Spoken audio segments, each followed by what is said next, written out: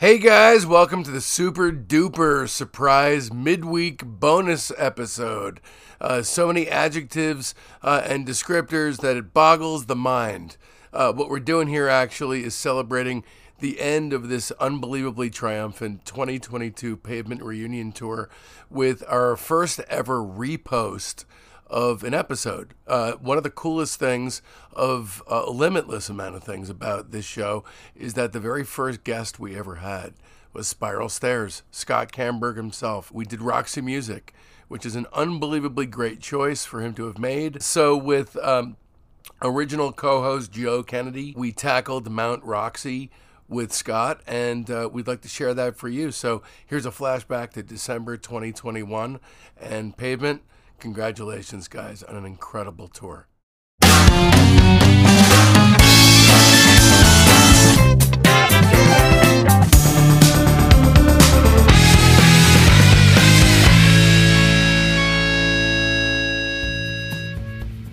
Welcome to Discograffiti, the music podcast that delivers the objective truth about the entire discography of every single artist and band that ever existed.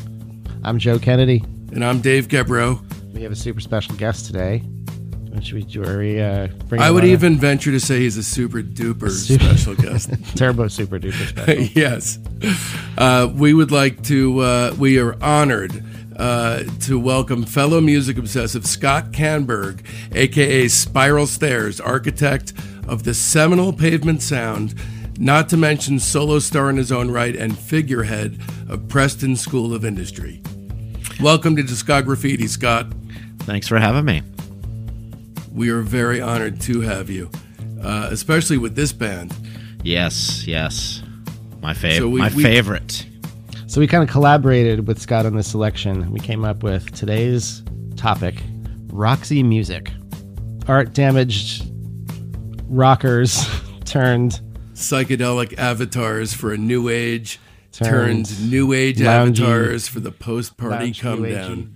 Right, all that. So, do you guys mind if I just throw my hat into the ring first? Sure. Okay, Scott, you cool with that, man? I'm. It's all yours, man. It's all yours. Okay, so here's why. All right, so I don't mind being a bit open about this. I never really knew about Roxy Music until the first night I ever tried acid. Whoa. Okay, so I had the great good fortune to be with my good friend Jim. Not his real name. It is his real name, actually. Quote unquote, though. He was born with the quotes around his name.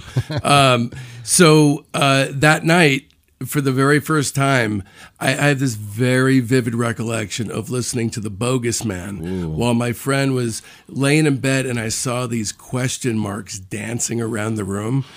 That next day, I woke up, went to the neighborhood record store, which is called All Wilk, and I bought the eponymous first one and For Your Pleasure. Wow. And it was just, what a great way to be introduced to that band. That's awesome, man. That's awesome. I wish that would have happened to me the first time I took acid. Unfortunately, I was at a Grateful Dead concert. Wait, what year was that? 1984. How do you? What's your recollection of first hearing Roxy? Well, the first memory I have of Roxy was probably hearing them on the radio when "Love Is a Drug" came out. I just remember that song because it was kind of different than what was on the classic rock radio. You know, I mean, maybe my recollection's wrong. Maybe I heard it a little later because it was always on classic rock radio. You know, it was always a yeah. It was. I think I was a little older. I'm a little younger, but I was around the same age that you. Because the first thing I remember being exposed to them was when they were on MTV. It's '82. So I'm born in '72. Okay. So I was about 10. And so, you know, More Than This and Avalon were both kind of like early MTV videos. And I was obsessed with MTV at that time. It's like the only thing I cared about in the world. I was just the right age. I was like 10. Sure. First really getting into records. And it was kind of like only weird bands had videos that first year in like Yeah. 82. Yes. It hadn't really gone mainstream. So it was this kind of weird, like underground feel to it. I remember that did not Relax, The last. Politics of Dancing. Do you remember that song? Yeah, Mexican radio. Mexican radio all the time. Yeah, yeah. But yeah, the underground nature of MTV did not last very long. No, it did. But it was great there for like a year or so. It was really Yeah. that magical. I would just stay up all hours at night and watch that. But I, And so yeah. I don't think I really got into the earlier records or even until like much later, like in college or something, that I kind of went. I mean, I only knew them as the Avalon era.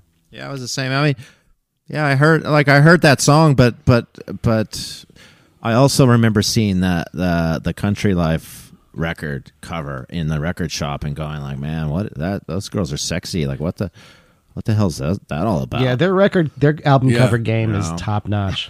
It is. So I didn't buy it because I was too scared to buy it. But that was, my earliest recollection was in sometime in the 70s for sure.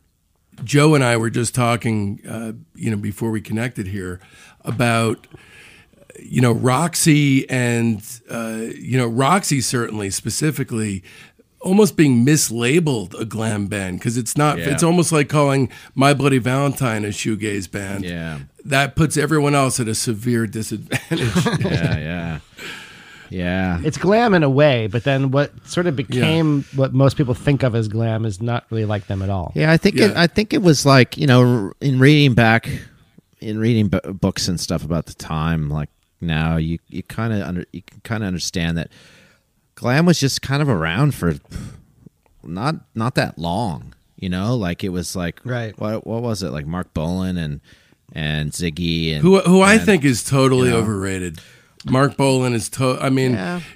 I like those records. I like I disagree. I like Jeepster. I like a few Cosmic Dancer. Those a are few some other of the songs. sonically most amazing sounding records ever made. They sound unreal. They sound so good. It's just Yeah. it's just Boogie dressed up in silvery shoes. But that's kind of It's what amazing. glam was, it was kind of like Not Roxy. not Roxy's sort of a- Roxy, no. Yeah, Roxy's Yeah, different. yeah. They're not really glam to me. But I They're think kind of they- mislabeled. I think they kind of, they were smarter than that. I think Mark Bolan was just trying Absolutely.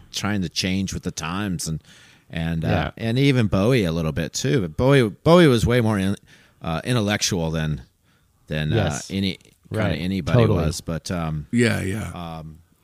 I mean, It was just another fucking costume change. yeah, Well, anyway, should we should we go to the beginning and dive in? Yeah, Because, okay, yeah. All these things will come up as we go Absolutely. through the chronology here. The first thing that I think that bears noteworthiness here is in the early part of 1970, Ferry actually auditioned as lead singer for King Crimson. Oh, God. So they were looking to replace Greg Lake, presumably around the islands. No, not islands. Lizard. Yeah. Lizard period. And Fripp decided that that Ferry's voice was not necessarily suited for King Crimson, but he was like, Good call. "Kid, you got moxie." Apparently chomping on a cigar and handing out a business card. Yeah. And that's what really was the bridge that helped him get signed eventually. oh wow, Yeah, but it was first Ferry hooked up with Graham Simpson. That was the first guy in the band, the bass player. They'd been in a band together in college called the Gas Board, and Ferry put out an advertisement. Andy McKay answered the ad. Andy brought his audiophile friend Brian Eno along at one point, and he was just going to be a technical advisor, and very fast became part of the band. Then they became Roxy.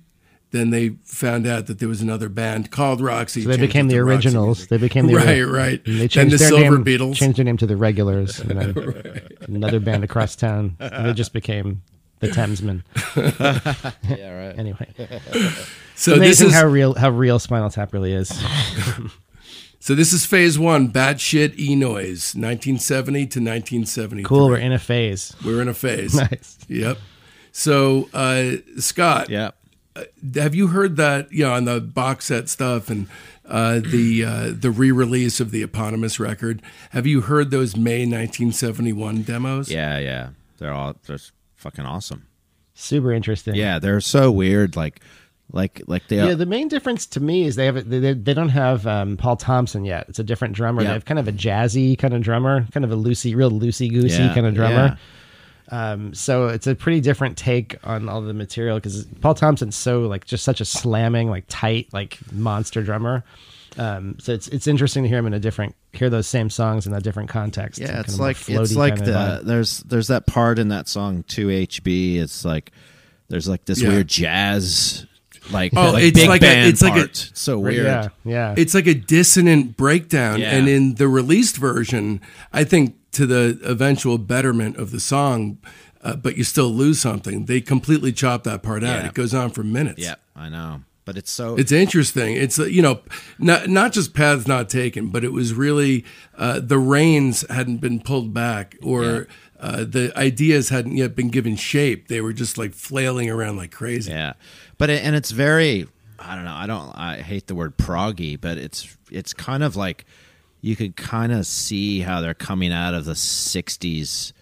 Kind of all this kind of like they're soft, do you heads really are in a hate fucking mess. Trying to. But do you really hate saying the word proggy? Do you not I like just prog? some prog. I mean, Gary Young kind of screwed me up on prog. That's exactly. Thank you for going there because I was gonna try to lead you to that topic. I mean, it was all Yes and King Crimson and yeah, but he didn't listen but. to Gentle Giant and Caravan though. Of course he did. Maybe he right? did. Of course Did he like the obscure prog? Oh, he loved it all, man. Oh, he did. Okay, all right. As long as it was. I mean, naughty. it was mostly. Then he would get into Frank Zappa, and then now it's just like, oh, come on, man. Mm-hmm. But Roxy, on these demos, he already has the synth. He already has the VC3 kind of cooking. Yeah. And I love the intro thing to the song "Lady" because it has that, like, my God, that's awesome. Forbidden Planet kind of like sci-fi thing to it. Like, yeah, Ladytron's. It's always been one of my very my favorites. very artsy fartsy early take on Ladytron. I like that. I dig it. Yeah, and their take on Chance Meeting is really skeletal. I mean, the bones are there. You can really hear how they're at really an art school kind of concern at this point. Yeah. I could be wrong, but this could be the actual first thing I ever heard. I mean, not the first thing I ever heard. When I went to the record shop and heard the weird music. I think it was this demo. I think it was a bootleg of this. It's super rad. It's super cool intro. So should we move on to the next one? Yeah. Well, let's. First we have to. I give it 4 stars. Okay. I know it's 4 songs, but I would say it's not yet. It's not yet perfect, but extremely interesting. Yeah. And definitely, more listenable than just of historical interest. Now I'll give it 4 stars. I've got a question for you guys. I was listening to those demos, but I would always get confused with the Peel sessions they did kind of after that. Yeah, that's the next thing. Which is like... So the main difference with the Peel sessions is now they have Paul Thompson. And Davey O. List.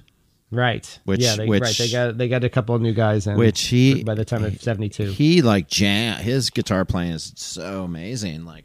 Yeah, he sounds really good. He was kind of doing the same thing that Manzanera eventually ended up doing. That's what I read. Manzanera kind of followed right in his. Manzanera like learned all the parts and stuff. Maybe that's he what had already had it learned. Yeah. He was like. That's why he was hired. Yeah, because he already knew everything. He knew everything already. Yeah. There you go. So what do you give the demos? I'll give them 4 stars as well. They're pretty listenable. I'm gonna say for demos. Yeah. What do you think, Scott? Oh, I think they're amazing. I'd give them what do you go 0 to 5. 0 to 5. I'd give them 5. All right. 5. Okay. Nice. So now we are onto the 72 Peel sessions, and as we mentioned, they had some personnel changes. They have Paul Thompson, which is a radically different sound for them. Now they're this kind of very muscular, punchy, very tight kind of band, and also David O. List joins. So they're kind of getting close to their final form on these Peel sessions here. And they're very inspired. Is this the final? Are they locked in now, or is Manzanera not? Manzanera did not play on this. Okay, He joined shortly after this. Okay. So yeah, it's a classic Peel session. I mean, we're talking to one of the great Peel session, a member of one of the great Peel session bands ever. Yeah, He's our special guest today. No shit. No exaggeration. Yeah. But Well, because you guys also- always brought stuff that hadn't been released on studio records to the table. That was bonus. Yeah, it wasn't as fun as advertised. It was a pretty stressful I time. can see that. Time doing those because you're like hungover after 10 shows in a row, and you're like, Right, you got to go in a day or something. Probably. Yeah. Yeah. And then Steve would always say like, "Oh, let's just make up whatever," and I was like, "All right." That's all part of the magic. Right, because you guys were at odds with the notion of career. From day one, yes, exactly. Wait, tell us what it was like being a member of the Generation X. Yeah, exactly.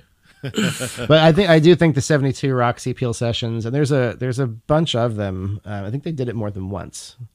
They did it over the next few years. But the 72 Peel sessions are a real classic, I think. One of my favorites. Yep, me too. I give that 4 as well. That's great stuff. I gave that 5 stars. I like that one a lot. Yeah, I'd give it 5 as well.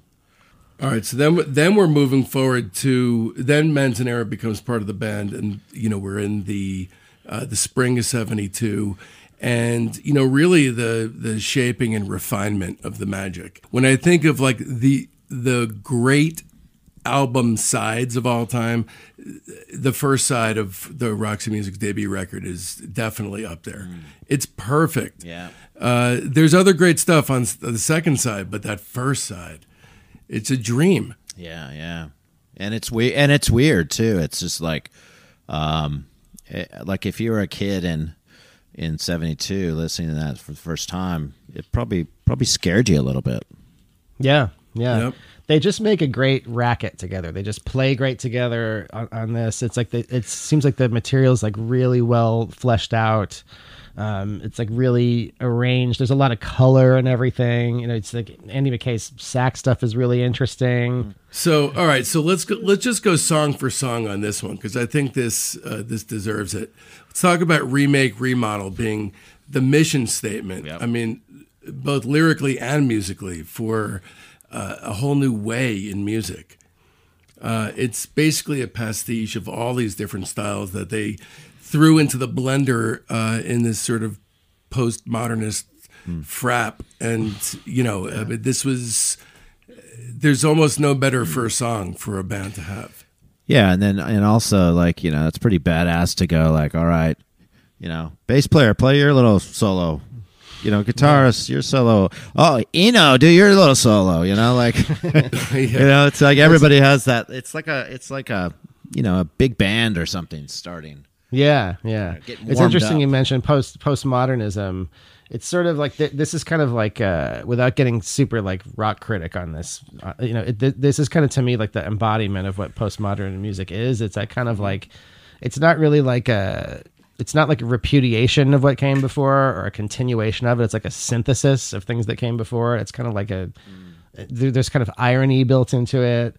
And it doesn't respect like boundaries in certain ways, like previous artistic boundaries. It's kind of pushing those kind of boundaries. There's like clash between high and low art kind of happening. There's a lot of actually things that are similar to what Pavement meant to me in the 90s. Like Pavement was kind of postmodern in some similar ways, embracing contradictions.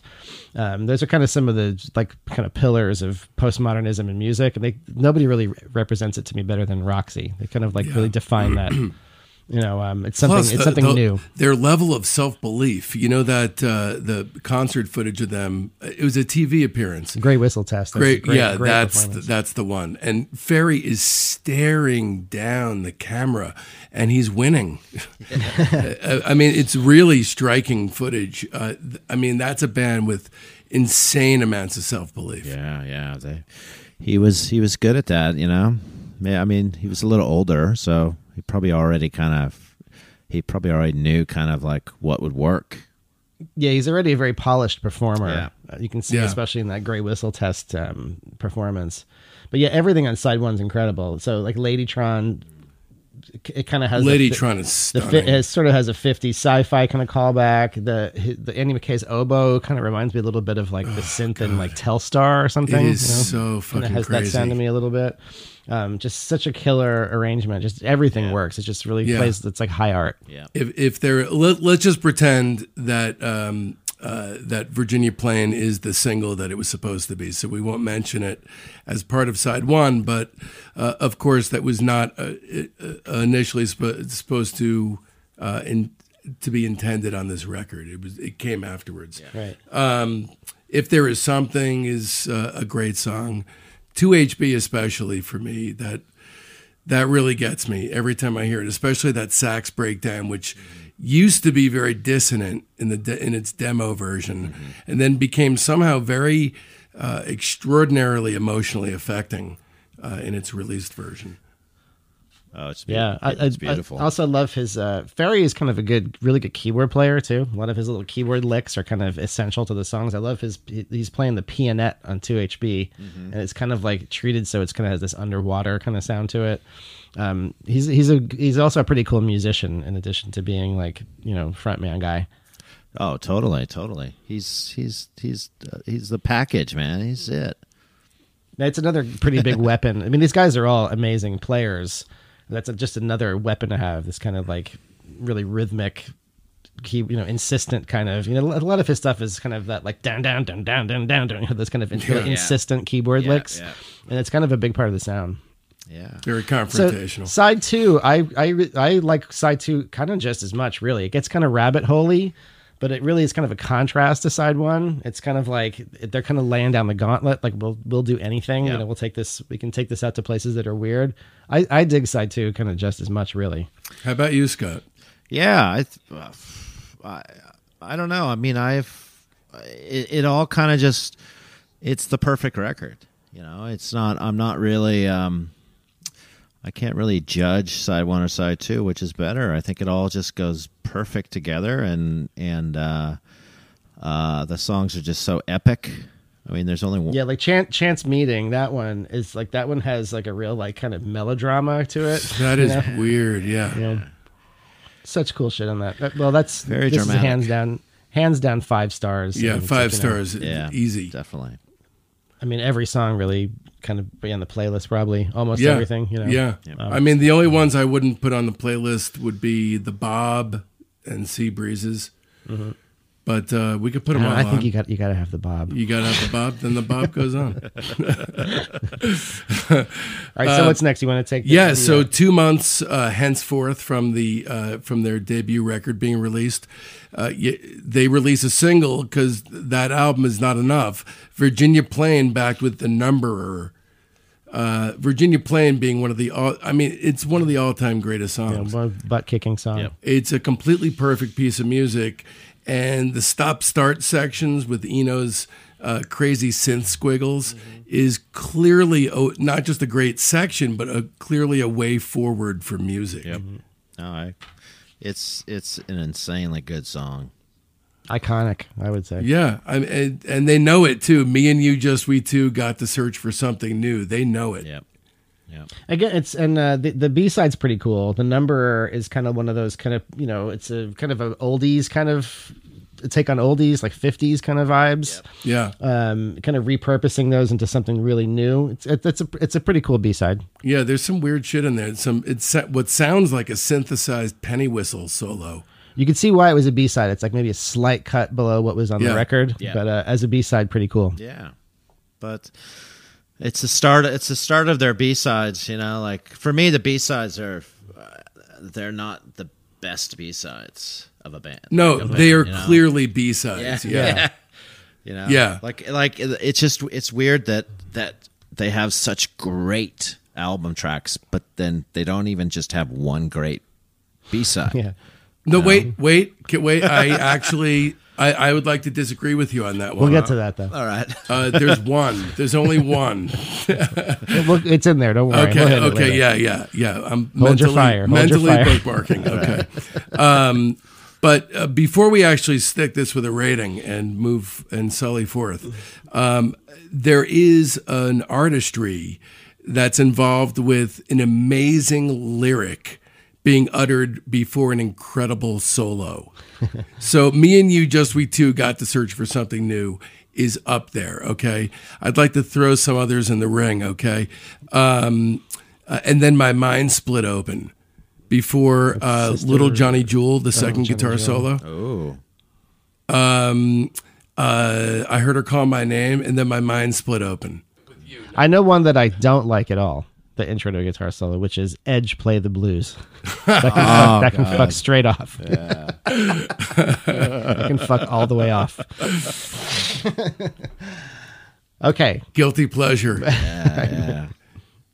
They were good up to in the early 90s. You don't think so?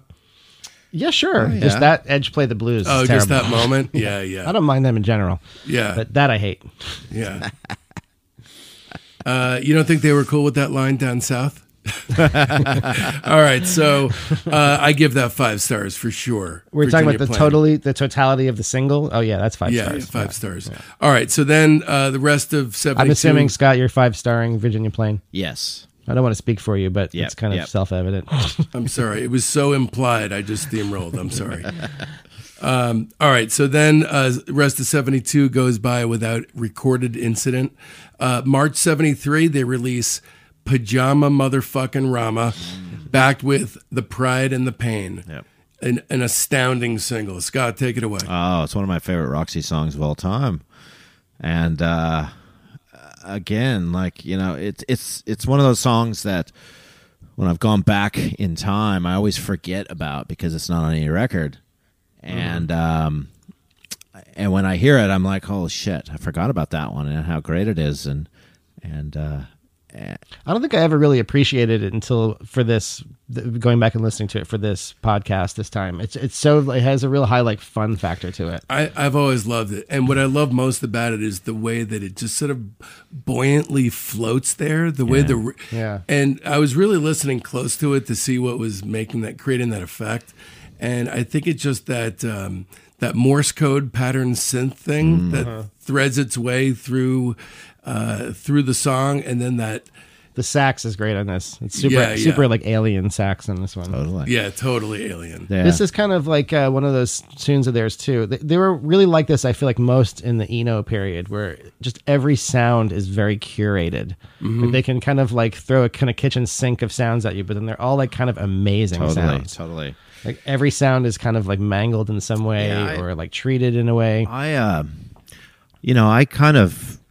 I never realized that when I first heard Roxy in the old days, but like when I started listening to Devo and I listened to like Mission of Burma or someone like that, like they kind of have those moments of where they put that little bit of sound, you know, that they warp in some way to fit a song, and Roxy does that, like you said. Like it's curated. No, but Mission of Burma has that guy. Totally. They have an Eno. They do. What's his name again? I can't remember his name. He was the guy who would mix them, and then he would just mix. Yeah, he did like live. He fucked with you live. Kind of like they would feed the mix into like a tape machine or something, and he would kind of mangle it that way. I think that's what he did. Yeah, and then it's on the records too. Yeah, so, yeah, it's a similar kind of thing where it's just that it's it's got its surface level, but then they just add so much color. Perubu would do it too. Yeah, Yes. yeah. There's just kind of so much information in the frame, like, and in a way that's also not overdone too. I asked David Thomas once if he liked Brian Ferry and Roxy Music, and he was just like, "Yeah, they were a good college band." What the fuck, dude? I gotta say, easily my favorite stage name of all time is Crocus Behemoth. There is no cooler stage name. I'm sorry, no offense, Spiral. Exactly. So Pajama Rama single, 5 stars. Yeah, 5 stars. 5 stars for sure. They're racking up a lot of 5s right now. Wow. So that same month is For Your Pleasure. Yeah. So they spent a lot more time in the studio. You can hear it. There's more elaborate production. The songwriting by Ferry goes into some seriously dark places that he kind of knew was kind of the last time he'd be looking around that particular room, so to speak. And actually, I believe, intentionally says goodbye to that part of his psyche at the end of the title track. But you know, we got to go through song by song on this one. This was, you know, let's just say that Eno is extremely present on this record. Yeah. So Eno gives a lot of texture to this record. He's filling in a lot of the empty spots. It's a little bit different approach on this record for him. I feel like he's kind of like taking on a more textural kind of role. A lot going on in there. He's kind of like filling in a lot of the cracks. Yeah. But yeah, he's very, very prominent on this. You can really hear his influence a lot. They just had a lot of great material for this record. This is kind of more, this is more just straight, like everything's kind of song. It doesn't really have the rabbit hole thing on side 2 that the debut record has. But they had just so much strong material. Really, every song is kind of a banger. Wow, they got they've got the jams, you know, the kind of the Every Dream of Heartache and Bogus Man jams, you know, that are just they do that on a few other records too, like later on, but like these where they just kind of suck you in, and you know, it's just like this really great kind of Velvet Underground kind of thing. But and like I said, my favorite line before a solo in Every Dream of Heartache. Every dream of a heartache, you know. I blew up your body, but you blew my mind. And that is great. That is great. I used to always have this competition with my buddy here in San Francisco, like best solo, you know. And he would always say, "Oh, some King Crimson solo, or whatever." And I would always say, "This is my favorite." And I finally got to see Roxy Music. I never got to see them, you know, in the '80s or whatever. I finally got to see them in 2010 when they did that, or maybe it was 2011 in Australia.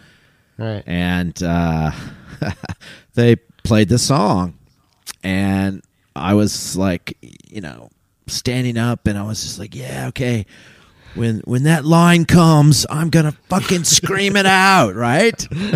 so it's like, blah body, she blew my mind. So I stand up and I yell at that line. And then I look around me, and like the whole crowd's still sitting. My father-in-law is looking at me like I'm like, what the fuck? I think Manzanera even probably heard me, because I think he kind of pointed out there and looked at. That's great. That's funny. They still had the core. It was still the 4 guys. Yeah. Right. Right in 2010. Yeah. Right? Yeah. Yeah, it was great. Well, knowing that, I'll never feel terrible about heckling you in the future. Dave's a serial. He's a serial heckler. I really am. Okay. I believe that heckling, if you're not an asshole, is just a way to communicate. Oh yeah. If you have something intelligent to say, and not just freebird. Yeah. I love it. But Did you heckled Lou Barlow, right? I heckle everyone. I love it. Archer's a loaf. Harry Nilsson. Arthur Lee. Arthur Lee was a particularly memorable one.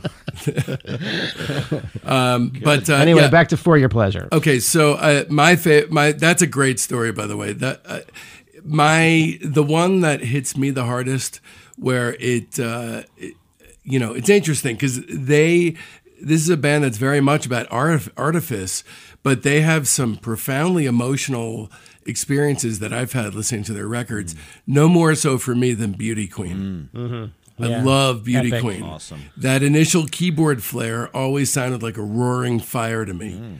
And then And that jam in the middle, it's kind of like they go into like Krat Rock kind of land for it. Like they become like Noi or something for a minute.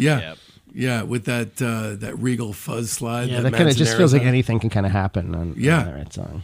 Yeah, I'm interested in, like, because I've read a couple Roxy books, and they never really go into like kind of the recording of these records. They never go into like like Ferry came in with these like skeleton versions of songs, or he had the full songs. It's like I'd kind of be interested in finding out where Yeah, how they actually, were. You know what? When I was doing the research for this show, I came across a website that's done by like Roxy super fans, like kind of an aggregator. Yeah. And there is some stuff like that on there. We'll put a link to that. I don't know off the top of my head, but we'll put a link to it in our show notes, and I'll email that to you, Scott. It's cool to read. Production wise, the thing that jumps out at me. Where it's like, okay, these guys have a clear idea of what they're doing here because it's such a bold choice, is the way the instruments hang in midair on For Your Pleasure and how dryly his voice is recorded when he sings, "Old man, through every step." That is just weird. I mean, like you really feel like you're ensconced in total strangeness when you're listening to that. Yeah. I mean, it has a lot of those curated kind of sounds that we keep talking about. Like the piano is through some kind of warble making device. Like it has that kind of underwater thing again. There's the beautiful like a reverby guitar, and lots of things have these like long reverb tails. It's kind of like a whole little. That's one of their kind of like most weird and wonderful little sound worlds they made on the title track. Yeah, it's almost like Brian Ferry was just trying. It's like the only records in his collection were from like the 30s and 40s. Like he was like channeling these like these kind of crooners and big band guys and. But it's fed through like a late night monster movie sausage. Yeah, it's like that postmodern thing. Postmodernism thing, maybe. Yeah. I love the Bogus Man. That one kind of, that one apparently I never really knew this, but on that same website I was just talking about, the Roxy fan site, that one's kind of contentious among their fans. Some kind of love it, some hate it. Yeah. But I love that tune. To me, it has a real discipline to it, even though it's kind of a long form, really just a jam. Yeah. It kind of never loses my attention, even at its length. And I always incorrectly remember it as an instrumental because his voice is such a, sort of wallpapery effect kind of a thing that I never even think of it as a song. Yeah. And I think around that time they did some TV performances like Music Laden or whatever too, where they play it, and it's just incredible. Yeah, it's so good. They sound just like the record. Yeah. They really had that. They were kind of had that thing that like really great bands have, where you just need those particular people to make that sound. It's their chemistry together, the way they played. Yep. The guitar and drums and Ferry's keyboard stuff. They play. Sometimes that just happens with their combination of people. They go in a room, they start playing, and it just sounds good. Yeah. You can't really explain why. And it's interesting because they are hitting on something that is once in a lifetime. But guys like this at a time like this in their career, they're moving fast. Things are changing fast. Their sound is changing. They're just like doing all they can just to keep up. And then all we get for it is basically like approximately 12 months worth of material. Yeah, totally. Of incredible. Yeah, kind of all packed in there. Totally. This is, to me, as far out a point in the possibilities of pop music that, it's not even been matched since, I don't think. I give this 5 stars for sure. 5 stars for me too.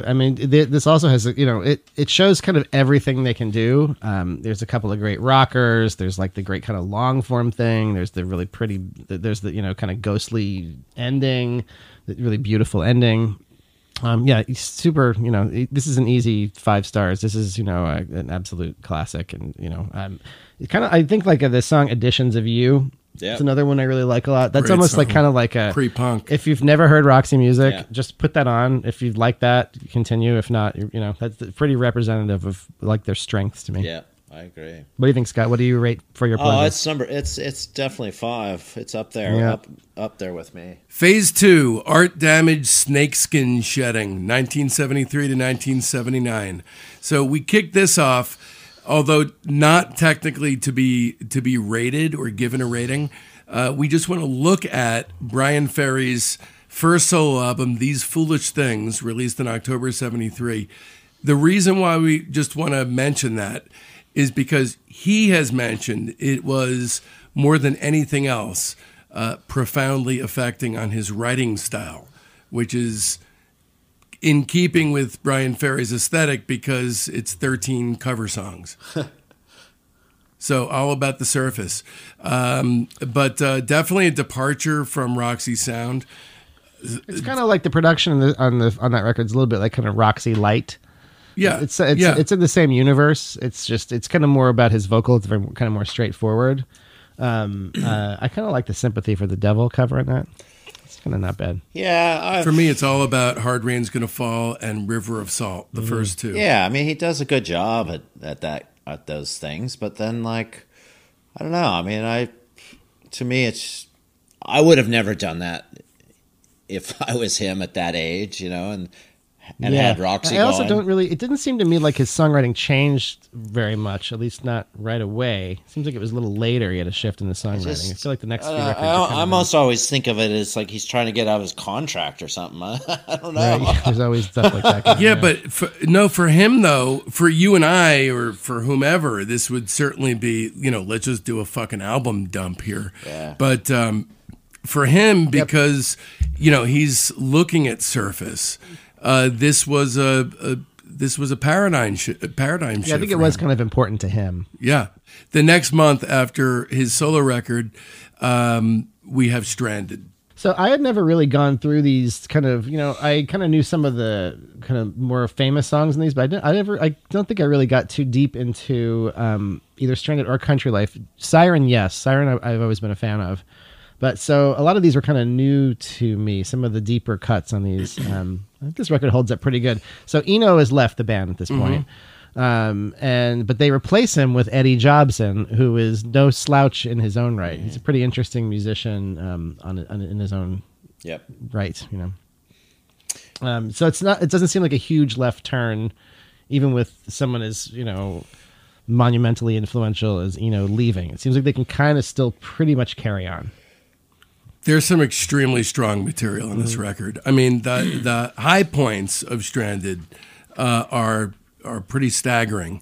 A couple in particular, Street Life, then the final two, Mother of Pearl and Sunset. Mother of Pearl especially. It's definitely one of my favorite Roxy Music tracks, and it's one of those songs like, you only need to write one of those to sort of get this idea across. He does it so perfectly. Yeah. That whole post-party self-reevaluation come down vibe thing, he really nails it. Yeah, the intro and the weird intro to Mother of Pearl.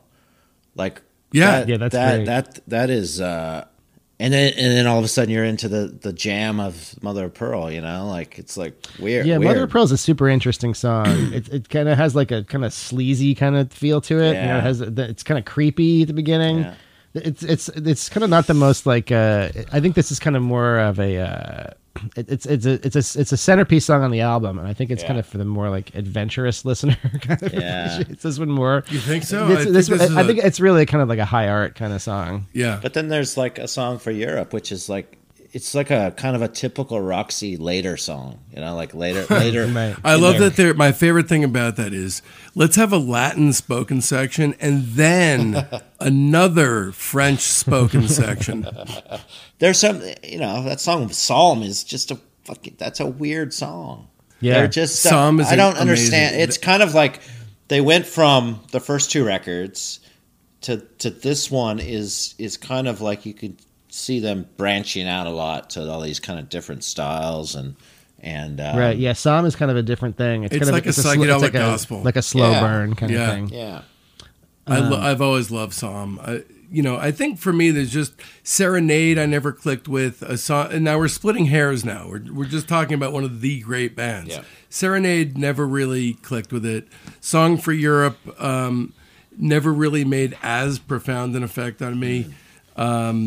But overall, this is, to me, almost as good as the Eno stuff. Yeah, I would give it 4.5. Mm-hmm. I gave this 4, but I could go 4.5. It's like I think that you're kind of right. It's kind of they're still bringing a lot of good material to the table, and they're still the recordings are still very interesting and curated. There's a couple kind of bangers that kind of hold up against like Virginia. It's like Street Life. That song kind of like holds its own against Remake Remodel Virginia Plain. Yeah. It's kind of another one in that category. Yeah. And it's as good. And then it closes out really strong with the last two with Mother of Pearl and Sunset. So yeah, there's a lot of good material on there. It's I always forget pretty damn good I always album. forget about Sunset. It's like when I hear that, I'm like, oh yeah, that's like it's such an understated Roxy song. You know, Yeah, to me, it's kind of like a goodbye of sorts. Yeah. You know, Yeah. like It feels like it's a goodbye to that first era. perfect ending Yeah, to maybe. the Yeah. record. yeah. To me, it's just like there's all those little moments on this record where you could see like Japan, ripping off, Right. or Adamant, or even Bowie in some ways, kind of. Yeah, it's just, it know? feels like it took a little bit of time for the influence to kind of kick in, but it's like probably by the late 70s, Yeah. people had kind of like were repurposing the sound or kind of going for the sounds, like how it was a very influential record. But some of their ideas they're kind of repeating a couple things, maybe a little bit, but I think, but they're still interesting. Like I think it's. What are you going to go ahead and give it? I'm going to give it a 5. 5? Yeah. Okay. Well, right at that same time when Street Life was released as a single, they went ahead and stuck a song on the B-side that is really the apotheosis of what Scott was just talking about previously, about how all their B-sides truly belong on the B-side. Hula Kula. Cute little throwaway instrumental, but completely tossed off. I'll give that one 2.5 stars. Yeah. I gave it 2. All right. It's cool. It's fine. It's like a kind of lap steel workout. Yeah, exactly. Yeah. It's it's not really essential. 2. I'll give it a 2. Yeah. 2? All right. So a year from that point, October 1974, you have the B-side of Thrill of It All, Your Applications Failed. It sounds like a B-side where not only does it belong on the B-side, but it sounds like that it was meant for a vocal. They just forgot to put one on it. Yeah. This one's totally for obsessives. And I guess I'm not one because I give it 2 stars. I give it the same 2. My only note is not essential. All right, so November 74, Country Life. All right, so this is actually, oddly, the first record to crack the top 40 in the U.S. It was number 37. Fabulous cover. Yeah, oh yeah. They still have the mojo. They still got the core lineup. So they got they have the core 4 guys that you really need to make the sound. And Eddie Jobson's still hanging around. So they're still Roxy musicking. They're still doing the thing. Yeah. They're this is pretty much, this to me is pretty similar to the previous record in terms of like quality and approach. What are you thinking, Scott? What's your connection with this? I love this record. It's like I said, I saw the cover of it when I was a kid and I was really interested by it, of course. But I never bought the record. But when I went back to recently went back into the Roxy wormholes, this is probably the second record I was into the most. The Thrill of It All is just such a great intro. Kind of like Street Life. It really is. Kind of like They're Street good Life. they're good at that kind They're of good thing. at the intros, right? Yeah, they're good. They always have the banger rocker that starts off the record. and it's got like the vibe of a galloping horse. Yeah. And if you hear like the live version of that song, it's just so killer. And the other songs are kind of Ferry's kind of songwriting. Like the songwriting's a little more classic, like Yeah. Beatles, like 3 and 9, A little more traditional. Yeah, and it's and then that weird part like with Bittersweet and Triptych, those are kind of some. Yeah, I love Triptych. Triptych is very unexpected. Triptych is it's crazy. very unexpected Yeah, when I it kicks know, in. right? That one is very LSD like. The one that always stood out to me was just, in fact, one of those songs where there was a period of time where I was just so happy that the song even existed. That's how much it had an effect on me. It was Prairie Rose. Yeah. That's another one that's kind of unexpected sounding. This is, I think, on those 2 songs, Triptych, especially in Prairie Rose, those feel like kind of new territory. Like Triptych has kind of a neoclassical sort of thing to it. It has kind of a Baroque kind of sound. Yeah. That was kind of a thing they hadn't really done before, and it's kind of nice and surprising. Also has the great curated sound, and then Prairie Rose also kind of has like I'd never heard Prairie Rose. I don't think I ever made it that far into country life, but yeah, it's a great song. Yeah. Really great chemistry in the playing. Well, then you can, Talking Heads ripped off Big Country from that song, I think, right? Oh yeah, that pedal steel part. Yeah. Yeah, that totally makes sense. No, I really, Casanova. What a kind of weird song as well. Like, kind of. I never liked that one. I never connected with that one. I mean, Out of the Blue, that's another one that's kind of a staple. Yeah. That's kind of always Eddie in there. Jobson. That's Eddie Jobson showcase for sure. Another really cool song. I mean, I also gave this 4. It's 4 is kind of like my rating for like an album that's just very solid, but maybe not like utterly classic. That's still like albums that I give 4s, I still really like them. I just kind of want to save a level for the ones that are like super transcendent. I'm right there with you. I mean, I give it 4. Mm-hmm. It's not, to me, this is not on the same level as that early stuff with Eno, but if you don't allow that to shadow it, it's certainly a great record. This record has good high points. The high points, Right. the high points are really high. I forgot about A Really Good Time. That song's got some really great melodies in it, and it's a good story, as well. Like, Yeah. Yeah, this period of the band's pretty solid. I give it a 5. All right, so moving along, September 1975, Love is the Drug comes out as a single. We just want to talk about the B-side right now. Sultanesque. Yeah. One of their better B-sides, I think. Yeah. So this is a sort of a krautrock one-off that remains an avenue not taken.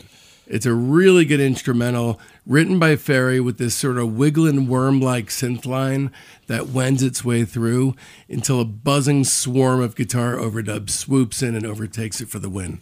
Yeah, I think it's pretty cool. I mean, it's if you put up against Bowie at the time, it's kind of before he goes off into Berlin land, and Yeah. Scott, do you ever have a deck of like oblique strategies cards? Have you ever like flipped through those? No, but I follow the Twitter account, so it's like I see it every day. There's a card that says, one of the cards that says, imagine the music as a moving caterpillar. That's one of the oblique. That song kind of reminds me. This song reminds me of that oblique strategies card. Yeah. 4 stars for me for Sultanesque. I quite like. I give it 5 actually. Okay. I don't know. What do It's still a. You think 4 and a quarter? Still, I admit it's a little weird to try to rate a song with a star rating. For me, B-sides are a very important part of a band's. Yeah. What a band should do, like they should surprise people. They should give someone something really good on a B-side and not 40 seconds of a keyboard solo. I don't know. So you give it a 0. 2. 2. Okay.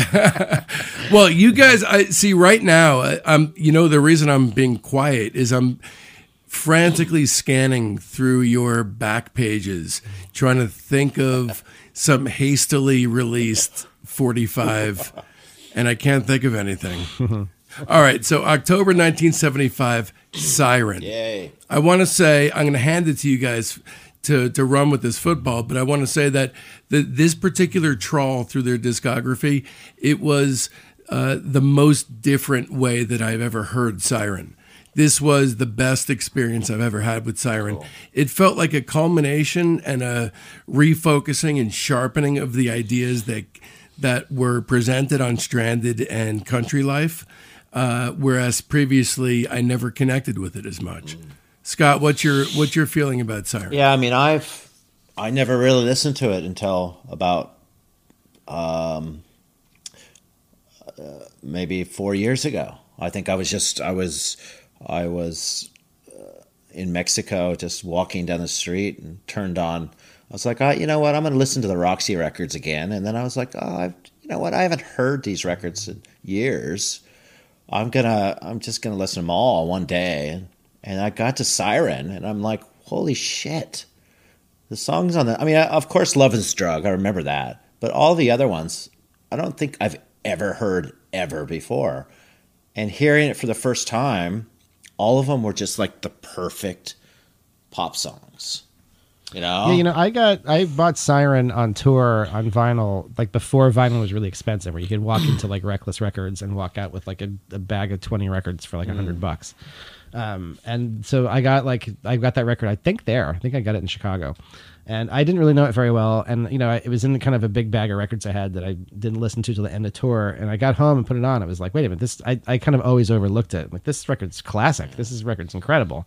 And that was maybe 10 years ago. So this has kind of always been one of my favorites. It's my number one record of the Roxy catalog. It's probably the most airtight record that they made in terms of like the really high quality control. They maybe don't hit the like super high highs, but there's a real like kind of, I don't know, it's very disciplined and focused, this record. Well, I want to ask a question of Scott. So you're saying that that this is your favorite band, but you've only really heard Siren about 4 months ago, and this is your favorite? Yeah, about 4 years ago. 4 years ago? Okay. I think this one gets overlooked a lot. I think it does too. I mean, it was, they basically quit right after it, and then it's maybe the most song-oriented record they did. I think it relies on the songwriting more than any of the production design or arrangement. It's just the songs are all like really well written. They're a lot of catchy kind of hooks. Yeah. The thing that jumps out to me about it, listening to everything back to back, is that the songwriting ideas, like the either the vibe and or the feel of it is just refined and just so much sharper. It's in the production, but also the writing and the production are dovetailing here in a way that I really hadn't noticed before. I mean, there's almost every song is just a killer here. It's a great record. I never really knew it before. I always thought it was the weakest of the first five. Yeah, no, definitely not. But I definitely give this 5 stars. But, Love is the Drug is probably their biggest song, besides maybe Avalon or More Than This, I guess. But Love is the Drug to me is the ultimate Roxy song. Yeah. Love is the Drug to me sounds like the song like Duran Duran built their shtick around. Yeah. When you think of like Girls on Film or something, it's kind of like a similar kind of like that guitar stab kind of thing that's in Love is the Drug. Anyway, if I haven't 5-starred Siren yet, I'm 5-starring this. 5-starring it. I'm slapping this with a 5. Almost too many good songs to talk about. Yeah, I mean they're all great. So the next year the band basically, for all intents and purposes, had broken up. In July '76, they released a live record called Viva. We don't normally talk about live records. However, this one is worth mentioning mainly because of the song choice, and I kind of have I have a theory about it. So these are performances that are compiled from between 73 to 75. And the song choices are really out there. I mean, including a really long version of Bogus Man, Pajama Rama, Chance Meeting. These are strange choices. And when the band got back together and, started creating new music, it was in a completely different direction. So I kind of feel like this live album, its usage in their discography is just to kind of shut the door for good on all the weirdness. The live record, the Viva Roxy Music live record, to me, it's I agree with you about the song selection. It's a pretty cool selection of songs, but it does have the good flow of like a good live show. It kind of comes out with a rocker. Then it's like Pajama-rama, which is really fun. Then it has the big epic jam, Bogus Man. Then there's kind of a mellow out section. Then another rocker. It's like it kind of flows like a show. And it's a cool live album because it shows a lot of different things they can do.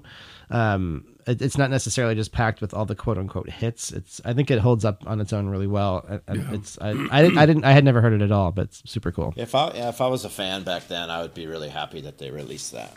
I mean, yeah. Live albums usually aren't really my thing, but this one is quite good. This one bears mentioning. I give it 4 stars, even though we're not supposed to. Kind of an iconoclast in that sense. I didn't rate it, so I'm just doing it on the fly. I'm going to give it 4.5. Nice. I'll give it a 5 since it was the second one I bought. You're making us sound like assholes. Hey, I give it 4.5. That's pretty good. I mean, I did name my daughter after this band, so guys, come on. All right. Oh, cool. Cool. Well, is her name Roxy? Yep. Oh, that is awesome. ROXY. Yeah, the nurse said, when she was at the hospital when she was born, the nurse said, "What's her name? Roxy. That sounds like a stripper's name." It doesn't matter what you name your child. The nurse should never say Exactly. Yeah, seriously. Exactly. All right, where are we up to now? We're up to... All right, so we are... all right, so the band breaks up. The band breaks up. They reunite during 1978 to record Manifesto, but they've reshuffled the cast a little bit. Apparently, Eddie Jobson, as essential as he was to Out of the Blue being such a huge success, reportedly not even contacted for the reunion. He had other gigs. Yeah. He was doing his own band, UK. Right. Was that Bruford? I think it's John Wetton is in that. Right. I might be wrong. I'm not really so up on my late 70s Probably a prog. favorite of Gary Young. Okay, so the sleeve of Manifesto indicated that these guys consisted of Ferry, Manzanera, McKay, and Thompson, along with Paul Carrick, who is the Later guy of from Squeeze Ace. and Squeeze. Yeah. And Alan Spenner, Gary Tibbs, despite everything else mentioning that Roxy had 4 people in it. So anyway, now we're in phase 3, Tucks and Tails, Smooth Prevails. I'm going to call it 79 to 83, even though you could certainly say to present day. So this phase kicks off in February 79. The song Trash was released as a single. Trash 2 was the B-side, giving it an even more perfunctory vibe this time around. I give it 3 stars. It's this is not exactly what you'd be waiting for years to hear, but You're talking it's not about so the bad. Trash Backed with Trash 2 single. Mainly, I'm just talking about Trash 2 because Trash is on Manifesto, which this is I'll getting soon be confusing. reviewing. I gave Trash 2 on its own right 2 stars because I like Trash 1 better. Yeah, I would be the same. It sounds like they just did another take of Yeah. it, and they Yeah. that was like the Much slower really one. slow. They decided to go with the faster. It's like one. a soft arrangement. Yeah, but it's also kind of like, it sounds like what's coming up in the next record a little bit more too. Like that slower fairy kind of version of stuff. Yeah, so Anyway. this era, when they get into Manifesto, they're kind of becoming a little bit different kind of band. Yeah. They kind of, I guess we're on to Manifesto now. The main thing that's one of the main things that's kind of a bummer to me about Manifesto is the mix. Like it doesn't, every record they've made up till now has this very in-your-face, punchy, like ass-kicking kind of sound. And this one kind of sounds kind of thin and it doesn't really leap out of the speakers the same way. It's really noticeable if you play it like back-to-back with, one of their big, like Virginia Plain or something. Yeah. The mix is getting a little bit more washy. Scott, do you like this record? Well, one of my favorite songs is Manifesto. Of all their songs, I would rate that would be in my top 10. They're kind, it seems like this is like the first kind of step on the journey to like on the kind of new wave kind of. Well, like even the song "Trash," like that's kind of like that song's somewhat cool, but it's like it seems like they're following a trend rather than creating it. It's kind of they're doing like a Steve Naive Farfisa thing, and it seems like they're kind of like they're not 10 steps ahead anymore. No, they actually strike me as very far behind. I don't know, to me, there's as much of a step down as like going from Big Star's Third to In Space. I mean, if you look at the videos around that time, it's like it's hard. They're hard to watch because that Gary Tibbs guy is like dancing around with his bass and. And he's kind of like he's kind of like a kind of a Kmart Jocko. He's plays fretless. Yeah. It's just like, well, what happened, guys? Yeah, fretless. Kmart Jocko is a great title. Fretless bass is kind of a very un-punk rock instrument by nature. There's a couple things I like on this. I like the song "Angel Eyes" a little bit. That's kind of more straightforward, but it's kind of like. That's kind of a pretty good straight ahead Roxy tune. This record to me is a 7-10 split. Yeah. You got Manifesto kicking things off in grand style. That is a great song. And Spin Me Round, the very last song, is a beautiful little ballad. That's one of the better songs. That's a playlist worthy song. But then in between is a fucking Sahara for me. It is for me too. It's like I really. They also kind of start using the what's known as the Yamaha CP70 piano a lot on this, which is kind of it's like the Kiss on My List piano. It's like very much kind of its time. It's really not my favorite sound, and it's pretty prominent. Like there's that song "Stronger Through the Years," which is kind of built on a CP70 thing, and then the Gary Tibbs is kind of farting around on the fretless bass, and it's really long. And what do you think? That one I strongly dislike. That. What do you think? What do you think the idea was with side 1 east side, side 2 west side? That was I never even noticed kind that. of interesting. I don't know. It doesn't sound like there was a lot of thinking behind it. It's probably the remnants of an evening that was chronicled in the first part of Mother of Pearl. Yeah, there you go. Yeah. I gave Manifesto 2.5. I give it 1.5. I give it 3.5 because of Manifesto. It also goes to show you again how fast things change, because Manifesto is 78 or something? 79. 79? Yeah. So it seems like a world has changed since 75. I know, right? It seems like music is so much different in 79 than it is in 75. Yeah. That kind of style of new wave, that's kind of a cool era of new wave, like 79 new wave. Yeah. Like it kind of hadn't gotten really into the 80s cheese as much, so it's... Well, we're right at the knack. Oh, we're getting there now. But you still have shoes. Right. Yeah. Right, exactly. So next one is kind of in the same vein. Flesh and Blood. There's a few tunes on Flesh and Blood that sound like kind of like building blocks for maybe. Avalon, but are nowhere near as... They didn't have the sound figured out. That's the thing. Like Avalon is really a triumph of like the sound and the arrangement and the production, and so they're kind of assembling some of the style, but the Avalon is just airtight in the way it's conceived and the way it's like recorded and mixed and the sound curation. And the songs too. I just gotta say, any album that starts off with a cover of "In the Midnight Hour" is basically saying "fuck you, fuck this, and fuck everything." Yeah, that is. Well, Flesh and Blood has some real low. The weird. That is the dumbest thing ever to put a record on, to put the first song on. I mean, really, there's so many better songs on that record they could have done. Like, why didn't they just start it with "Oh yeah"? It's one choice. I mean, it's generally one of the lamest, most unimaginative covers ever. Kind of. Yeah, I would agree. Why not just do Brown Eyed Girl, like Mustang Sally? Yeah. Land of a Thousand Dances. How about that one? That's a real emotional tearjerker. Now they did start assembling some of the team though, because this Rhett Davies worked on this record a little bit. He's kind of starting to show up as more of a producer, and then Andy Newmark, who played on Avalon, it plays on a few songs. But to me, I love that song "Flesh and Blood." It's like I used to do. Flesh and Blood is great. That's the best song. We did a cover of that in the Spiral Band, and we did a really great cover of our dear departed Matt Harris.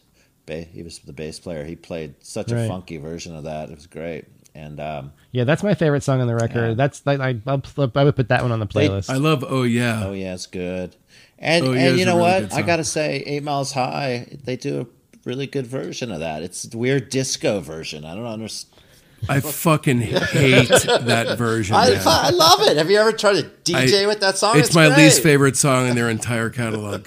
Midnight Hour is worse. They're both pretty bad. I mean, just cover versions don't need to look.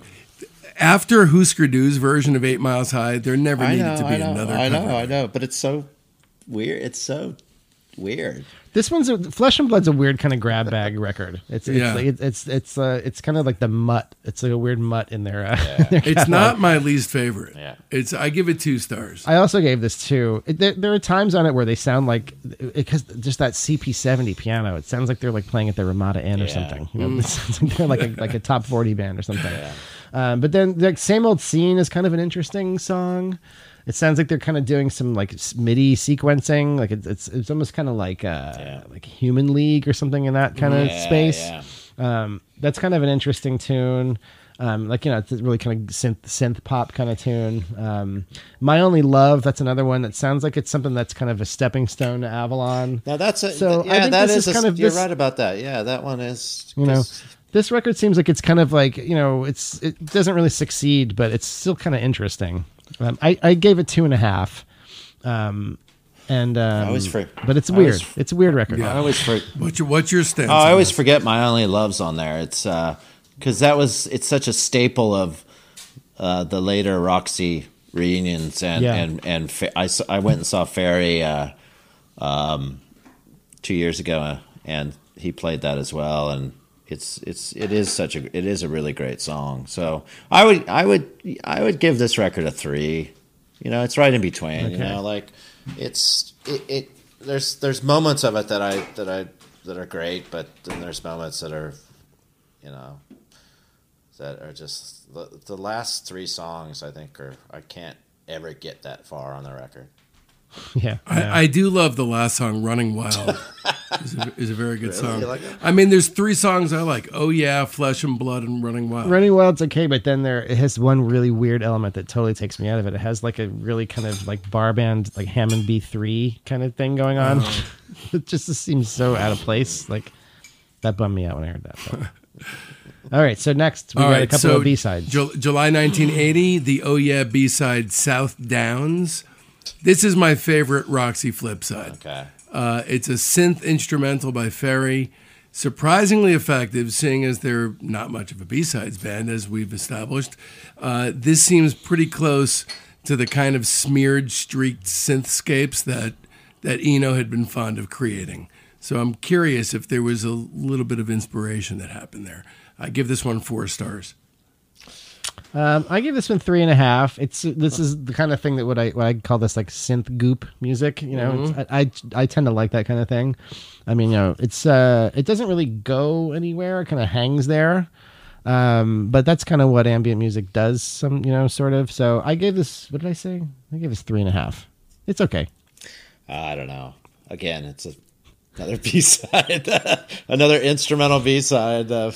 My favorite thing about doing this episode with you is that any of the released albums, you are just a saint with your reviews, and then you hate those B-sides. I really do. And so there's another one, "Lover," another B-side that's from the same old scene, right? Yeah, and it's notable for being one of the few B-sides of theirs with lyrics. Yeah. Also featured on the Miami Vice 2 soundtrack album in 1986. Oh, wow. Now this one I kind of like.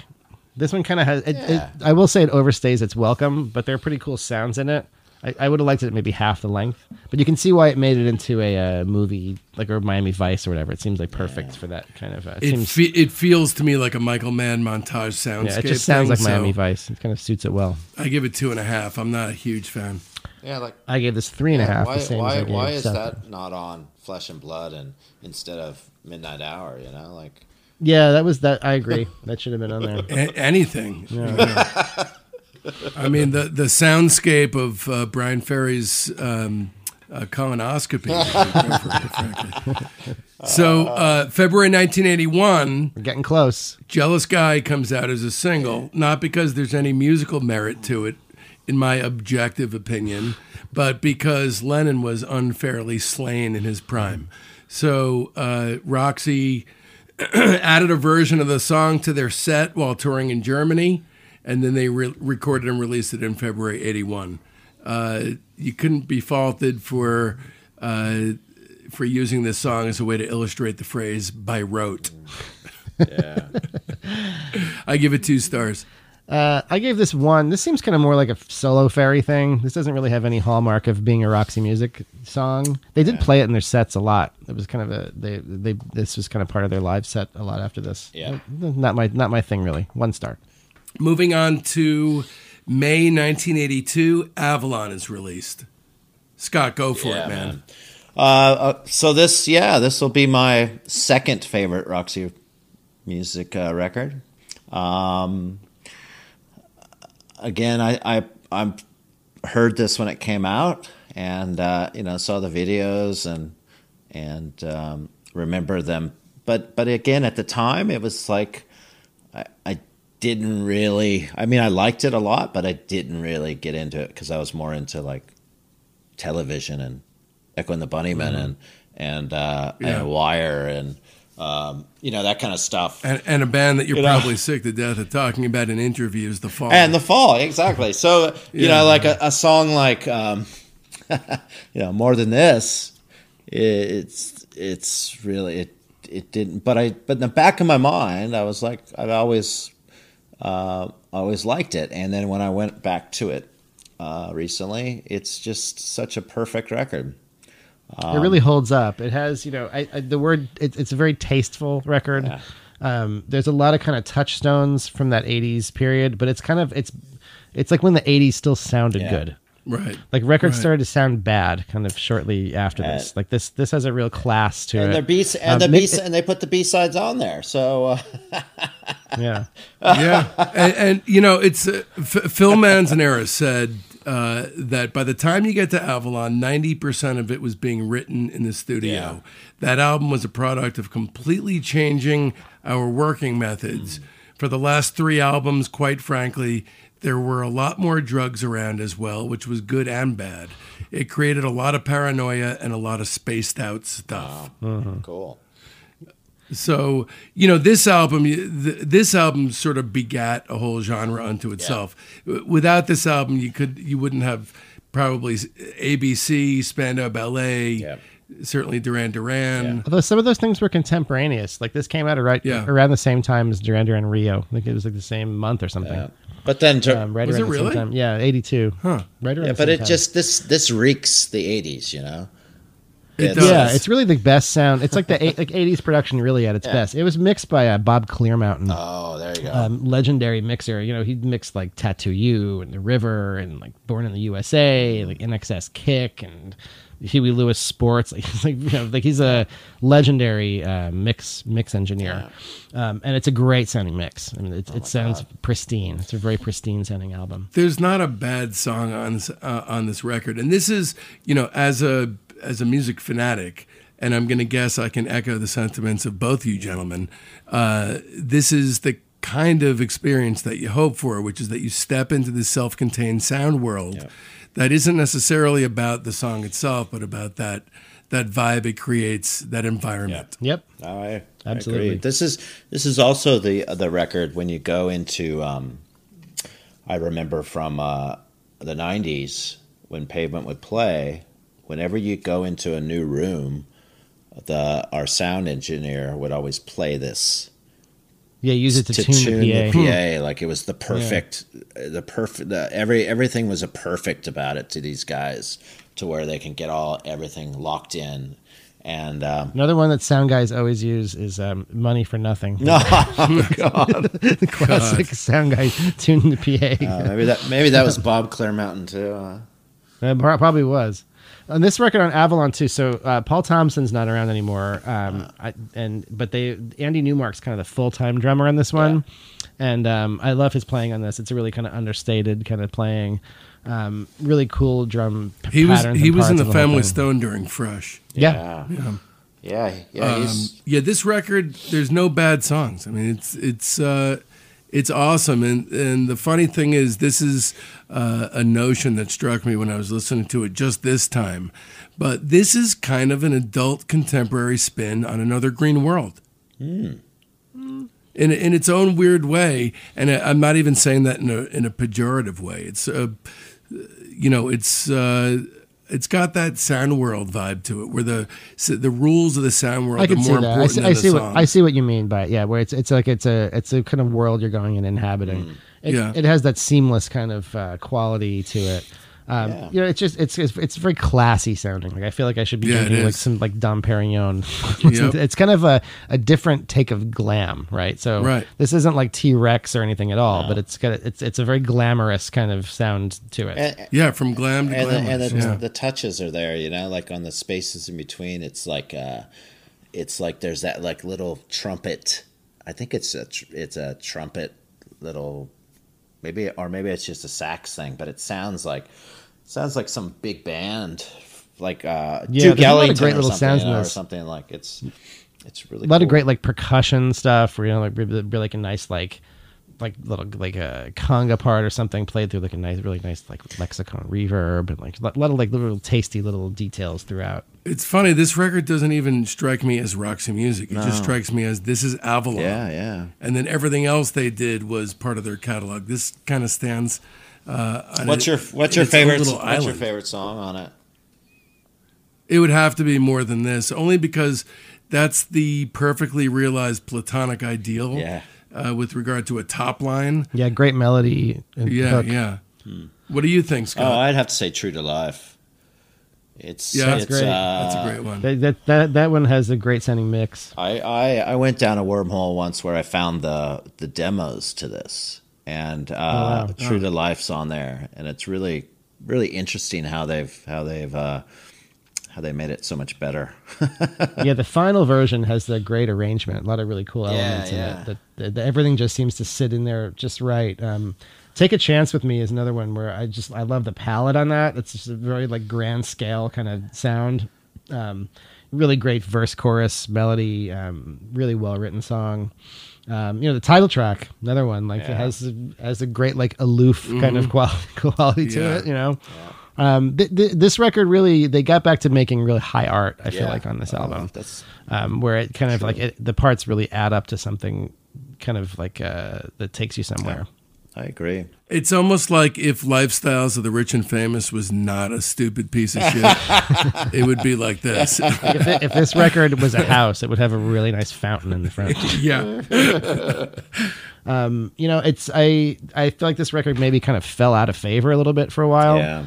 But it really holds up as well as anything from that. And their I love and their it. live shows around then were insanely good. Like they were a really great live band, really great band. I don't know why they had to end it there. I mean, it's a good choice to end it there, but It's the Seinfeld school. Go out on top. They're really kind of down to just the three of them. At Yeah. this point, 'cause Yeah. true. So it's hard to keep something like that together. I honestly think listening to it like this, it made total sense. They wanted to make this record. They couldn't do it the first time out of the gate. They couldn't do it the second time, but they achieved it at the third time. I think they were going for this sound to begin with.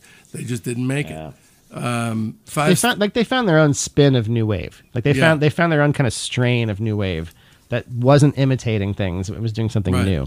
Right. It took them a minute, but they got there. Yeah. This one I give 5 stars for Yeah, sure. me. I'm also fiving this one. Yep. I would say I would do the same. And then in June '82, the B-side for Avalon is Always Unknowing. It probably should have stayed on the record itself, as it's just as good as everything else on Avalon. Yeah, in the CD era, this would have certainly been on the album. I think. Yeah. I think they probably didn't fit on just because of length. Oh, they put reasons. the instrumental B-sides on the record. Yeah, I think it's a cool song. I think, like I said before, in the CD era, that would have made the album. I give this one 5 stars because 5 stars it would for have sure. It would have made it on the record. I It think. should have been on. Yeah. I can't vote. I can't vote because I can't remember it. So Sometimes I do that. Sometimes I say NA. Sometimes I give an NA rating. Dave never NAs anything.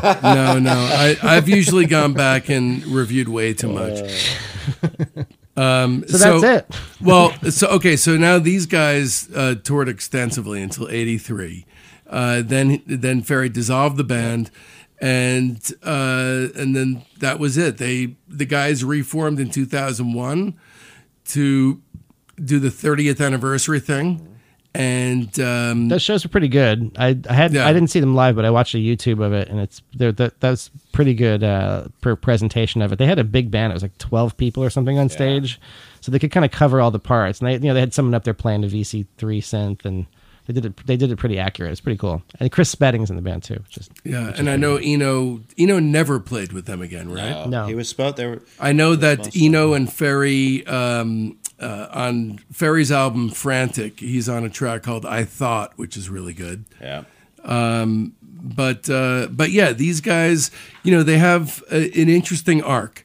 So to me, they were this like art damaged, like writhing mound of insanity. They kind of invented the art damaged thing in rock music. You know, they like took it to a whole, I mean, I guess the Velvets were before them, but they're in that tradition for sure. Of like, you know, it's high art. Yeah. It's music that's capital A art. Yeah. And then, you know, in the interest of, you know, white gloved glamour, all the weirdness was squeezed out of it eventually.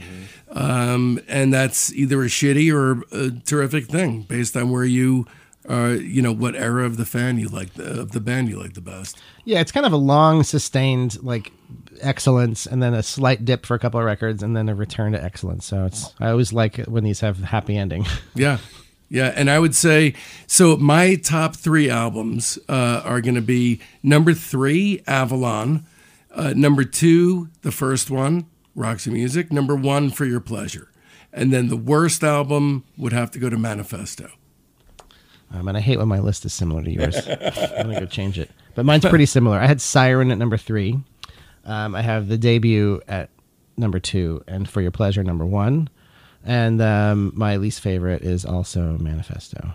Sometimes that's Although how it's a tough toss up though between Manifesto and Flesh and Blood. I would say those are kind of a similar quality to me.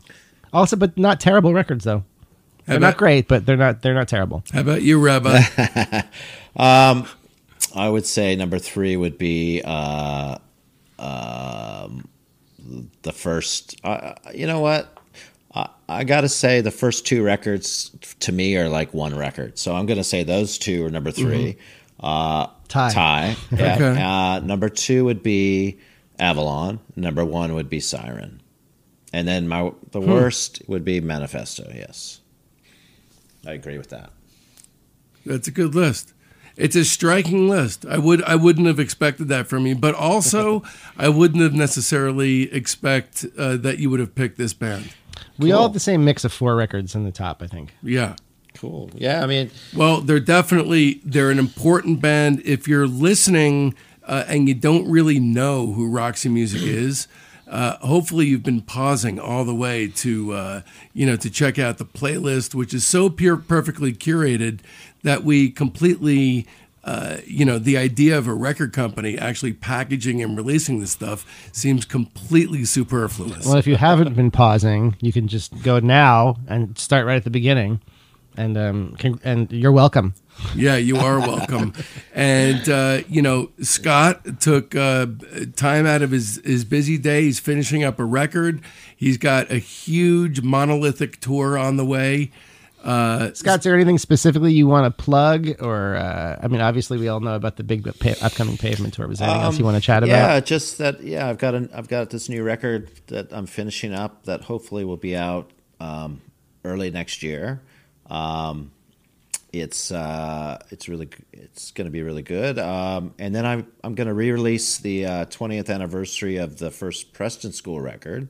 All This Sounds Gas. Sweet. Sometime later next year.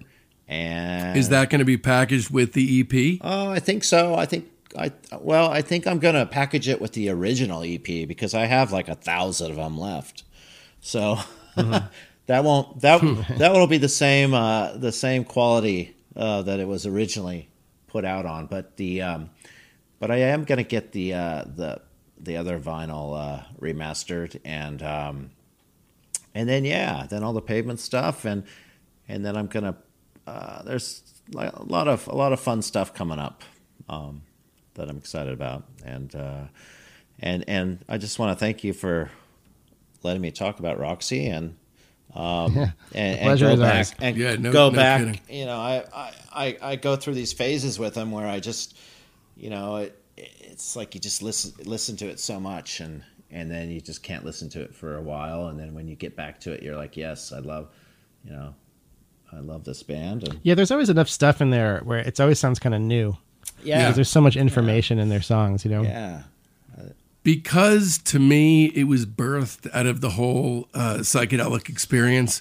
They will always be a strange band to me, no matter what feints left and right they make, and they'll always be a very, very important band. For me, as is, was, and will be Pavement, and your work, Scott. Cheers. The confluence of these things couldn't be more important to, I know, Joe and I. So thank you so much for coming on. Follow us on the platform of your choice. And please also on Twitter. Twinter. Please follow us on Twitter, Instagram, and Facebook. And subscribe on Spotify or Apple Music or wherever you get your podcasts.